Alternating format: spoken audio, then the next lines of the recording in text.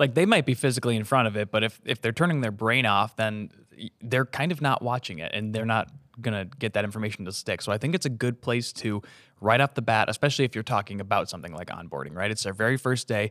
You can really inject your culture, your company culture into it and show kind of who you are. Like you can put that in the video and make it more engaging. And I think that that's only beneficial.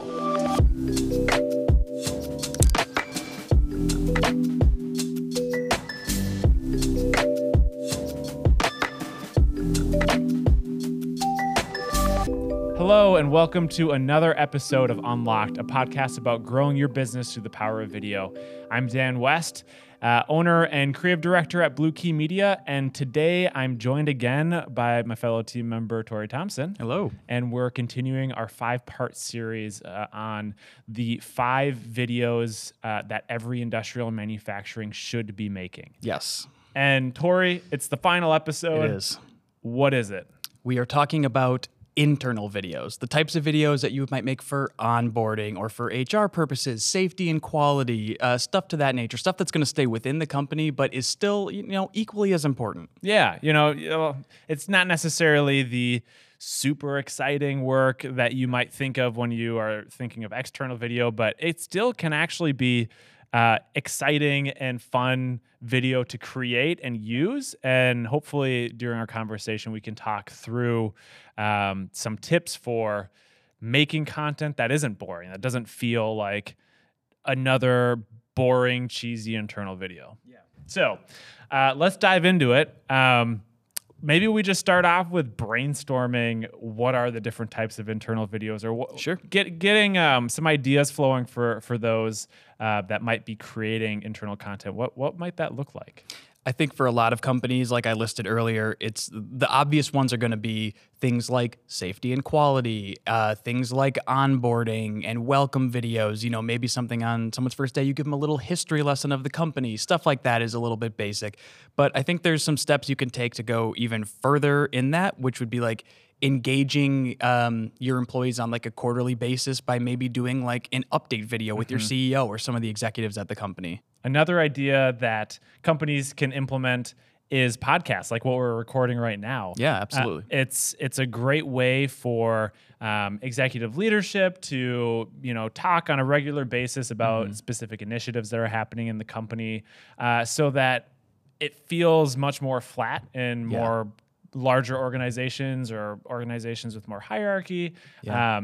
It just allows more access to executives that people might not be able to interact with on a regular basis. Yeah, because even if the company is structured in a way that they want everyone to be able to talk to the executives and the CEO and stuff, sometimes the size, the distance of the company makes that logistically impossible. Yeah. So whether it's quarterly, monthly, weekly, however it is, doing a podcast where you get a group of people together and talk about what's going on in the company, and something that you can just put out there that people can or listen to if they want. Yeah. I think that can go a long way, and it's also pretty inexpensive. It's not like you have to hire some expensive crew to come in and you're paying thousands of dollars a week to do like a 30-minute podcast or something. No, like you can buy microphones for under $100 that sound great. You can plug them into your computer and do it over a Zoom call basically, or some type of conferencing software. Like you could all just do it in an office. It's cheap and it's very accessible for pretty much any company to get into. Definitely. And the purpose of all of this internal content is to increase communication, or improve, I should say, communication across a company's organization, which hopefully, creates better culture or consistency with how people talk within the company, create more consistent standards on safety and all that stuff. It's about elevating the internal communication and engaging your employee base. Yeah. In fact, for the safety and quality, one of the things that a client of ours did is that they were doing a bunch of videos, and we had traveled to a couple different locations across the country for them, and they had found that there was a lack of internal communication on what the standards of safety and quality were. So because they saw all of that in the footage we were capturing, they were able to go, okay, these are the pain points we need to stop, and then create a safety and quality video addressing all of those issues that they had noticed across their company, and that helps smooth it out and make it more consistent. Yeah, and that's a good point about identifying where can video play a role in improving these processes. Looking throughout, like, where are you finding inconsistencies? Are you noticing that, maybe certain ideas around quality and safety aren't universal? Okay, maybe there's a problem happening on the onboarding process. Are there, like you said, inconsistencies in training because locations are all over the place and people are being trained in different regions, et cetera? We'll create a standardized training video. Yeah. Not only is it going to standardize your practices and create better, consistent quality, but you save time. Like, that's another reason why that same company, we created an onboarding video. It ended up being about 15 minutes. It talked about some of the history, the core values of the company, and was a great just introduction to what is that company. So then that way their HR person doesn't have to try and reinvent the wheel every time. Right. And they're having like probably weekly conversations with new employees. Turnover is happening all the time. Well, not only turnover happening, but that particular company is on like this exponential growth right now. So they're bringing on so many employees that it would cost them so much money to have someone spend their entire day doing the onboarding when they could spend some money on a video, and then all of that information that was going to take however long is condensed into a 15-minute easy to watch video. And let's talk a little bit about like do's and don'ts of maybe some of the more traditional options right now in terms of like some onboarding or safety quality, culture videos. I mean, a lot of the standard practices is there's a PowerPoint and they walk through it, and maybe they've done some video standardization, but it's someone who's recorded themselves going through a PowerPoint and like on their computer, right? Yeah. Which isn't very engaging. No. And if you're going to create content, you want to make sure that the viewer is watching all the way through. So, and I think leapfrogging off that, it's also that some companies have videos that, maybe their processes haven't changed all that much. So the video they made was in like 2003, and it looks like it, like the graphics look that way, the footage looks that way, and they might be thinking like, well, it still works, it's still the same information, but you want, when it's someone's first day coming in, you want them to feel like this is a company that stays with the times and that is, fresh and clean and modern and all of these things that allow them to see a future with the company rather than like, oh, great, I'm going to be stuck always in the past, like refusing to move forward. So some of the do's and don'ts don't have outdated feeling content. Like, if you're creating a video for onboarding, don't just have it be a PowerPoint presentation. Right. Think outside the box. Maybe you're engaging employees to go through like this. You write a script, employees go through what you might have just a single person walk through. And then you bring in some visuals around the company. Like, that is 100 times better than just a PowerPoint. You're bringing things to life. Yeah. Any other tips or do's and don'ts that you've kind of learned as we've gone through some projects? Yeah, I think it was extremely helpful. Like I've had jobs in the past where I've had to do some safety training stuff, and I remember going through and it was literally just like I was just reading stuff. They gave me like a packet, and like that's hard to follow. So if companies can do a video where they're visually showing where the mistakes happen, where these like points of failure can occur, that's going to be much more helpful, especially for people like me who are visual learners. So like seeing it happen, it's a little more tactile and it's a little less sort of ambiguous on what they mean. It's like, oh, I saw what happened, and I saw that big spill happen, and now I know that could happen. You know? So it's more engaging to visually show, especially with something as important as safety in manufacturing and industrial companies, because they're dealing with stuff that can be, potentially very dangerous or cause a lot of damage. So another thing to consider as well is to make sure that length is appropriate too, because it can be easy. Like sometimes training is just slow Yeah. and boring, like even without video, right? Yeah. If you're just sitting through training for a few hours, like that's a long time and a lot of information. So you don't want to make your videos just like someone's giving a presentation. Like, No. let's keep it short, let's keep it engaging, because like you were saying, video is a very visual medium, and the saying of a picture is worth 1,000 words, right? So like when you're thinking about video, the images you're showing speak just as much as the words that they're hearing. Yeah. And so you can communicate a lot more in a shorter amount of time, because we're seeing, maybe images of employees living out the things that are being spoken about, and you're getting some nuances. So don't create 30-minute videos. Still keep them digestible. Yeah. Keep them short. Or as short as you can while keeping it engaging. Yeah. I think with internal stuff, you do have a little bit more play with the length, because it is going to be a captive audience. Like,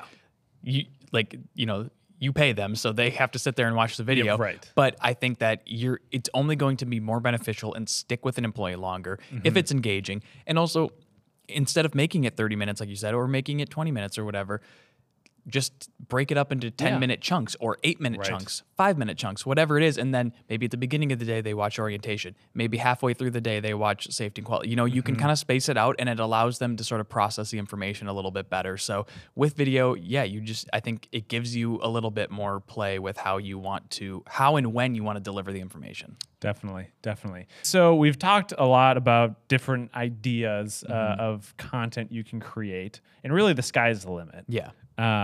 These are just some of the options, but whatever your company is, it could, your culture could dictate the type of content that makes sense for you to produce for internal use. So, sky's the limit. Yeah, and I guess as we come to a conclusion with our conversation, I think one of the key points we want to hone in on is be creative with the training videos or internal videos that you're creating. And think, how can you leverage the power of video and the medium that it is to get better results than an in-person training or PowerPoint presentation? Yeah. Because at the end of the day, it's about engagement and keeping them involved in the content. And like you had mentioned earlier, making sure that they don't tune out or they don't forget it. Because that's probably the biggest shortcoming in the onboarding process or training process is retention. Yeah. And so like they might be physically in front of it, but if they're turning their brain off, then they're kind of not watching it, and they're not going to get that information to stick. So I think it's a good place to right off the bat, especially if you're talking about something like onboarding, right? It's their very first day. You can really inject your culture, your company culture into it and show kind of who you are. Like you can put that in the video and make it more engaging. And I think that that's only beneficial. Yeah. Well, before we wrap up, one funny story I just thought of that I saw a few years back. I think it was KPMG, the big accounting firm. It was one of the big four accounting firms. And they created a series of onboarding videos where it was full on musicals, where like they had like 20 people involved, and it was talking about the dress code. So they were in some sort of like shop, or they were in a store that had suits and professional attire, and they had like 20 people do a full-on musical with choreography and dancing. Like nice. Think like La La Land, but for an accounting firm. Yeah, just a bunch of accountants for onboarding. That's genius. And it was like a 5-part video talking about like the core things that I think every employee like needs to know. Yeah. I can guarantee you they probably spent a few $100,000 on this series. And I mean, that's a lot of money to do, but like, why would you go down the route of musical and choreographed dance for like something talking about dress code? Well, because you want to keep it super engaging and you don't want them to tune out. And if you're hiring thousands of employees over the course of a few years, maybe $100,000 investment into really good training videos that stick translates to like $10 an employee. Yeah. So I just remembered that idea.